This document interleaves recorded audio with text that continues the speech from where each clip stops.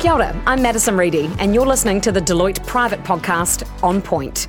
Being a business owner is anything but easy, especially when challenges like COVID-19 come your way. In this podcast, we'll chat to some of the best Kiwi entrepreneurs who've come out the other side of crises before. We'll find out how they turned failures into fuel and self-doubt into success. Expect stories from the startup trenches and guidance about growth directly from those who've done it. This is On Point. Who would have thought a chat with your fitness trainer could form into a health food brand, selling to hundreds of supermarkets across Australasia? Well, that's what happened between Richard Plimmer and his trainer Tom Dorman, one half of the brand now known as Tom and Luke. The manufacturer of healthy protein bars and bliss balls is giving consumers a better lifestyle choice in the snack aisle. Richard has been the secret ingredients to Tom and Luke's success, seeing it sold on shelves across Australia, New Zealand and beyond. In a market where it can be pretty hard to stand out, Richard knows his stuff, having started Juice Express in the 90s and the fruit cordial and coffee syrup company Shot Beverages. Richard, thank you so much for joining us. Thanks, Madison. It's great to be part of this podcast. I've been part of the food and beverage industry for nearly 30 years now. And, for me, it's always been a story of perseverance rather than overnight success. Especially, working in New Zealand when you've got a very small population. But, at the end of the day, if you've got an open mind and you're willing to learn along the way, you can do incredible things. And, I love sharing some of my weird and wonderful experiences in the hope that it can help inspire other people. I'm sure this podcast and our chat will absolutely be weird and wonderful, Richard. So your involvement in Tom and Luke, that sort of happened by happy accident, didn't it? So how did you know that they were onto something big at the beginning? Actually, they weren't. So I met Tom when I joined a Les Mills and I was looking for a personal trainer. And I asked the receptionist who was the best person they had, and they recommended Tom. And funnily enough, they were right. He's, to this day, the best personal trainer I've ever had. So if you're listening to this, Tom, you're amazing, and keep it up.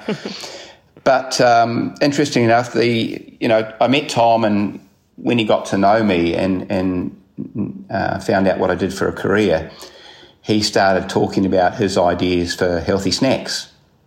And then one day he said, do you want to come along to the cafe around the corner that my friend Luke manages?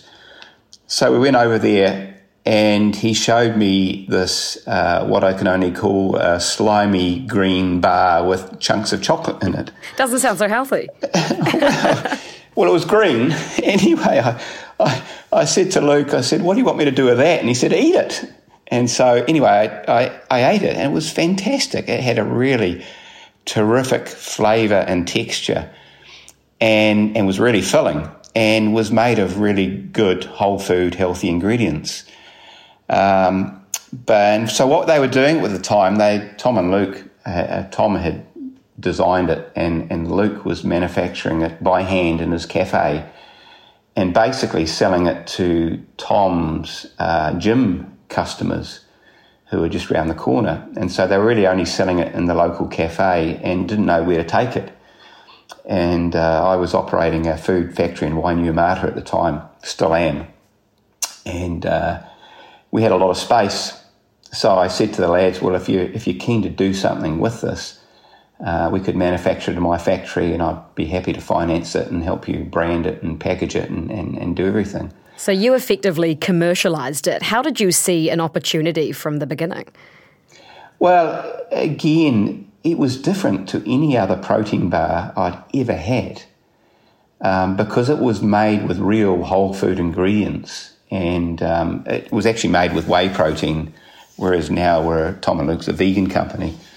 But it was just such high quality ingredients and Tom had managed to put together a formulation that was healthy and tasted good at the same time, which was absolutely unheard of. And I think it had 20 grams of protein per, I think it was a 75-gram bar at the time, which was a little too big because it was quite hard to eat the whole bar in one sitting. But the issues we had with it was that based on the ingredients, it actually had a high moisture level and only had a shelf life of 6 weeks. So, with protein bars, you want to have impulse purchase at the front of the counter, which we were doing, but we were very limited in what we could do in terms of distribution. So, the product sold relatively well, but it was never going to be a massive, massive seller. And I tried reformulating it to try and get rid of some of the moisture to stop the mould growing, and I just couldn't do it without changing the flavour and texture too drastically. Once you did start selling it, with revenue, it went from $0 to $400,000 in about 3 months, which is enormous. That was actually our snackables. Oh, okay, so that wasn't the initial protein bar? No. So how did the protein bar do at the beginning?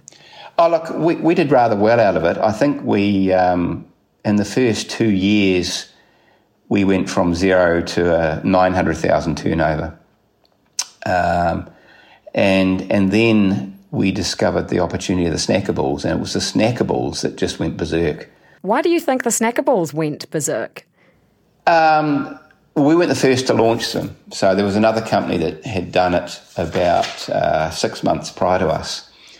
And I thought their concept was absolutely awesome, but I didn't think much of the flavours. And so, we understood the ingredients, and we thought we could make a better product. So we set out to do that. And pretty much from day one, it just took off. When we started, we had 6 kids hand forming the balls. And we could only make about 1,000 a day. It was an absolute nightmare.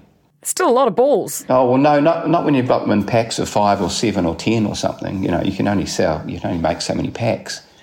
So it actually took us 5 years of constant research and trialling and spending money on engineers to create the technology to scale up and enable us to expand globally. So we've gone from 1,000 balls a day to 1,000 balls an hour.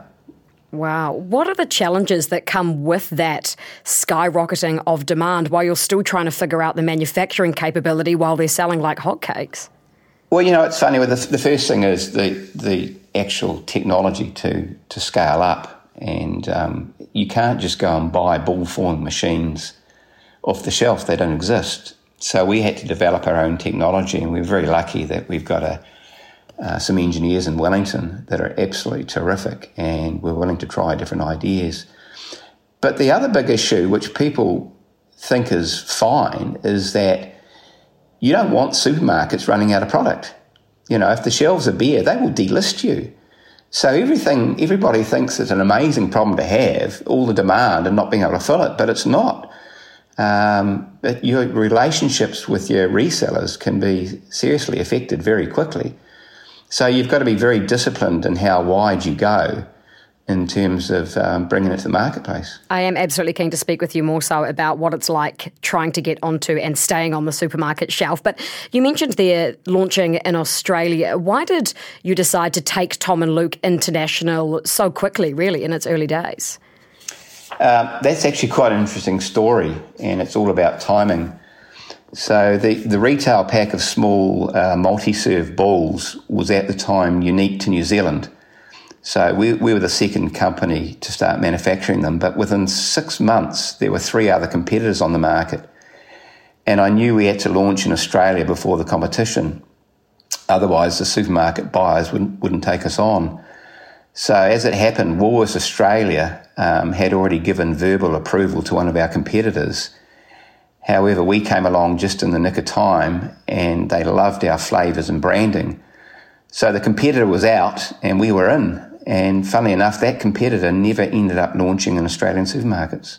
Wow, so there was a bit of luck involved. Oh, massive luck. I think if we'd gone there 2 months later, we wouldn't have got in. And there you go. Clearly that's quite easy to look back on in hindsight, but at the time, did you really know the challenge that you were up for? Well, look, Aussie supermarkets are a lot harder to get into than New Zealand ones to start with. And, usually they work on an annual purchasing basis. So you can be working, 9 to 12 months ahead. But what we did when we launched in Australia is we got a third-party distributor to help us, and they already had those key contacts with the supermarket buyers. So while I came along to all the meetings, they were instrumental in getting us in there. And as I said before, we're bloody lucky that we raced to get in there. And as you mentioned, dealing with supermarkets can be pretty brutal. What's some of the criticism that Tom and Luke, the brand, faced, and also other brands, food brands that you've started in the past when you've tried to get on the shelves? I mean, we've had supermarket buyers who've said that they don't like the flavours. We've had them say that they don't taste healthy enough. As it happened, we did list the products and they sold rather well. So how do you know whether or not you should actually take that criticism on board or not? Does it depend on who it's coming from? Well, it does, because a buyer can make or break you. So, you have to listen to the buyer and take on board what they say. And, I think the buyers in Australia are a lot more opinionated than the ones in New Zealand. So you've definitely got to listen to them. And, you can't go against a Woolworths or a Coles because they're massive organisations. And look, we've been very lucky with the snackables in that they are leading-edge products and they've got fun flavours, and they do appeal to this market at the moment, which is the vegan whole food market, which is growing dramatically. But something like a snackable is a pretty innovative product, something that no one had really seen before until Tom and Luke arrived. So what was the hardest thing about trying to sell a product that was a newcomer and an underdog? Does it take more convincing for them to buy your product? Oh, look, I think you've, in terms of Australia, it was a completely different market. So in Australia, they were selling larger single-serve balls, which are about 40 grams each.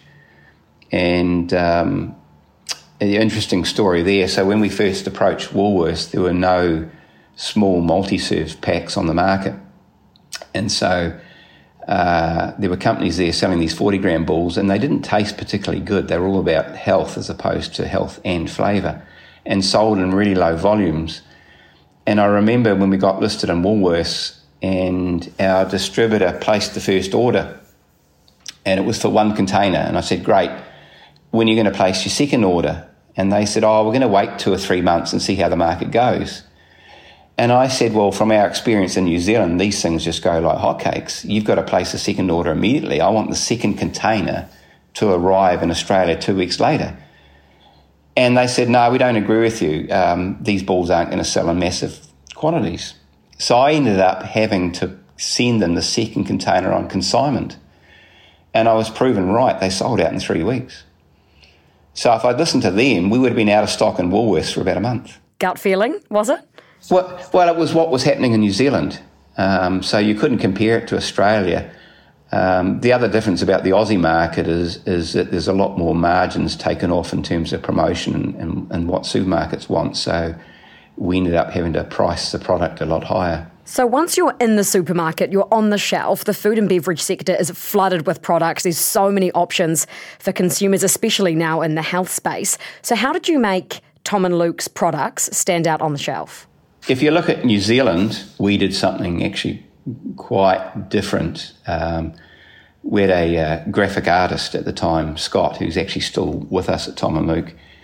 And as well as being a graphic artist, he's a builder and a sculptor, and he does all these amazing things. And he designed these point-of-sale stands out of plywood, really inexpensive to make, but they look terrific. And so we had countertop stands and we had full standing ones. And we managed to get them into the supermarkets. And the minute you put them in there, we got them in prime positions near to the front counters. The sales just went berserk because we were the only ones doing it. And, typically when you get a product in a supermarket and you do a promotion, you'll put a cardboard stand in there and it might last the 2 weeks of the promotion. But we had stands in there for over a year. And at one stage in the bigger supermarkets, we had merchandisers who were having to go in there twice a day. The products were selling just so quickly. So it's trying to think outside of the box in terms of what you can do with your retail partners. If you look at your career history and all of the brands that you've come up with, first Juice Express, Shot Beverages, Maximus Pies and Tom and Luke, they've all been extremely successful. What have you done and replicated across all of those brands that you think made them a win with consumers in their time?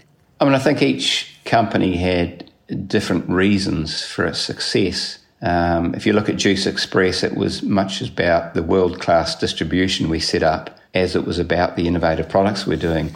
If you look at Shot, it was about benchmarking ourselves against the world's best and then going one step further with exquisite packaging and branding. Tom and Luke, different again. I'd look at that and say it's all been about trust and authenticity. As a healthy snack manufacturer, consumers need to know that they can believe in the products they're buying and eating. One of the reasons we named the brand after my business partners is that Luke is a chef and Tom is a personal trainer, and they both practice what they preach. So, what can be more real than that? But if you look at all those businesses, from my perspective, it's been this obsession with creating the best possible products and doing an amazing amount of research around the world, which is very easy on the internet these days, to find out what everybody else is doing, what the trends are, and how we can do them better, faster, cheaper, and excite people. If you had to put a ratio on that, product and then marketing, how much of that is it 90-10 to product and packaging? Being a product person, I'd probably say 99% myself, but that's a load of rubbish. Your marketer would disagree?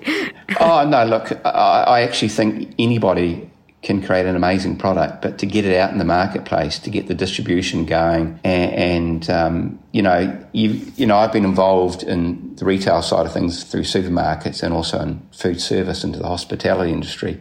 And so, retail's a lot different in that you can go to one buyer and all of a sudden you're in 1,000 stores. Where at food service, you're going to a cafe or a restaurant or a bar or whatever, and you build them up one by one. It takes a lot longer. And so if you've got a really good distribution set up, you'll succeed. So what's the number one thing you ask yourself when you're developing a new food brand?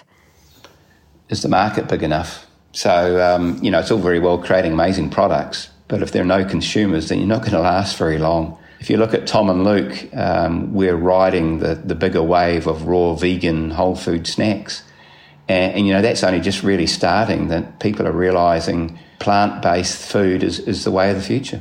You mentioned authenticity earlier, Richard. With social media so prolific now and consumer trends moving so rapidly, how has the brand connection with consumers changed? We've had a number of really fascinating things happened along our journey in Tom and Luke in different markets for different reasons. And an amazing example is our sales in Japan. So the Japanese have a very healthy diet, so healthy snacking don't really resonate as well. So when we launched in Japan, we tried our chocolate balls, which are a bit more indulgent, and they were doing okay. Then an influencer discovered the product, and she mentioned to her followers, and I think she even mentioned it on a TV show that she appeared on. Overnight, the Amazon sales went through the roof. And then on the back of that, 7-Eleven approached us, and they've got 10,000 stores in Japan. So, that was just incredible. And I look back on it now and I go, my God, I wish I could replicate that across the world.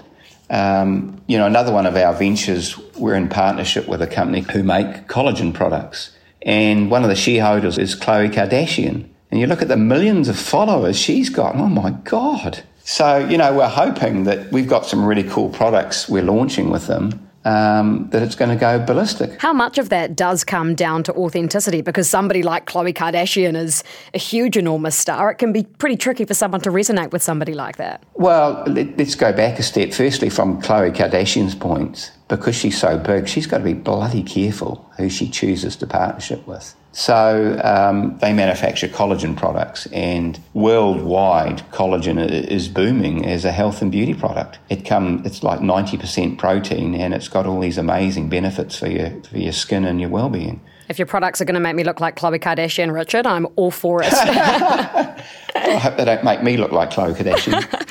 I am also keen to ask you about capital as well. Tom and Luke has just brought on another shareholder in Pioneer Capital. Talk me through that process of bringing a new equity partner on board. Look, Pioneer was really interesting because they invest in New Zealand companies that have got export potential.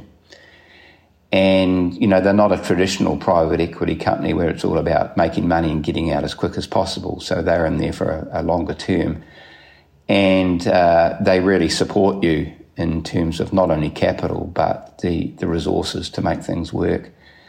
And so, at the time we'd been running Tom and Luke for about 4 years, and we'd been doing quite well in New Zealand and Australia. But the resources you need to go global are just, massive. So we needed money to expand our factory and automate the process. And also, when you're exporting overseas, you've got massive amounts of money tied up in stock. At any one time, we might have containers on the water to Japan, to Australia, to America, South Korea coming up, and there's millions of dollars tied up in that stock. So you've really got to think of your whole business in a different perspective when you start talking about bigger countries. I mean, you look at America, 360 million population.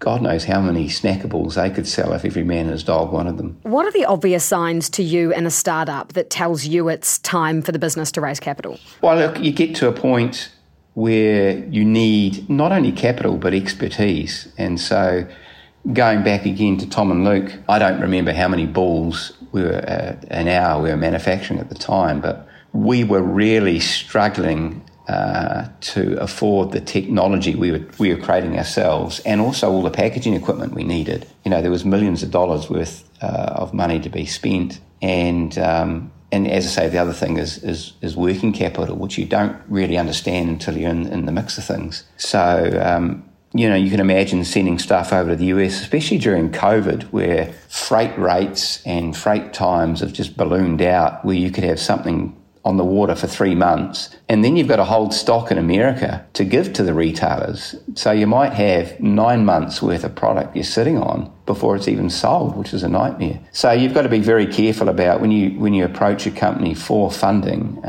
because you can't just go back to them every second day and want more money. So you've got to come up with a pretty good plan for the next few years that's going to see you through. Throughout Tom and Luke's journey, how has working with Deloitte Private helped the business to succeed? Actually, that sort of question goes back to my early days in the 90s. Bit of a long story, but I went to a seminar by a business consultant called Michael Gerber. And one of the first things he said was, the only reason you're in business is to sell it. And basically what that means is that your business must be set up and run in such a way that it's ready for sale at any time and can easily be handed over to the potential buyer. So a big part of that is running a professional set of accounts that the buyer can trust in and can easily understand.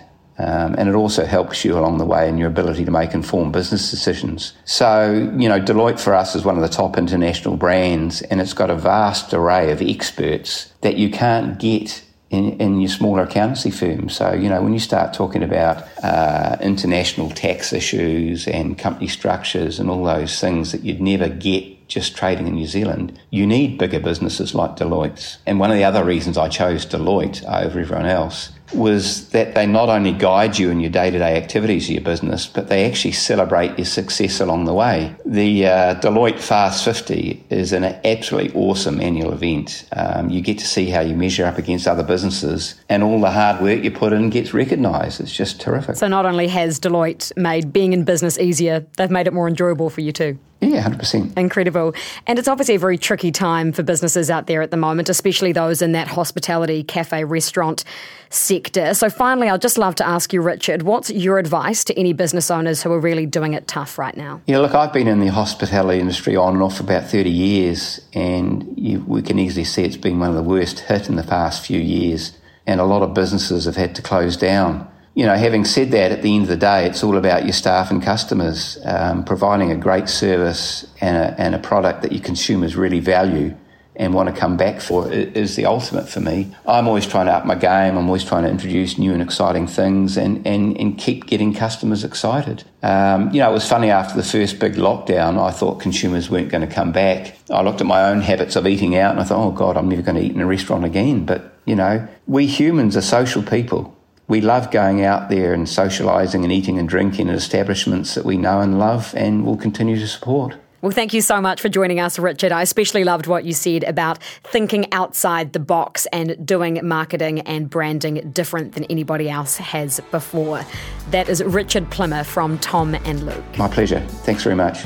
I'm Madison Reedy. Thank you for listening to On Point, brought to you by Deloitte Private.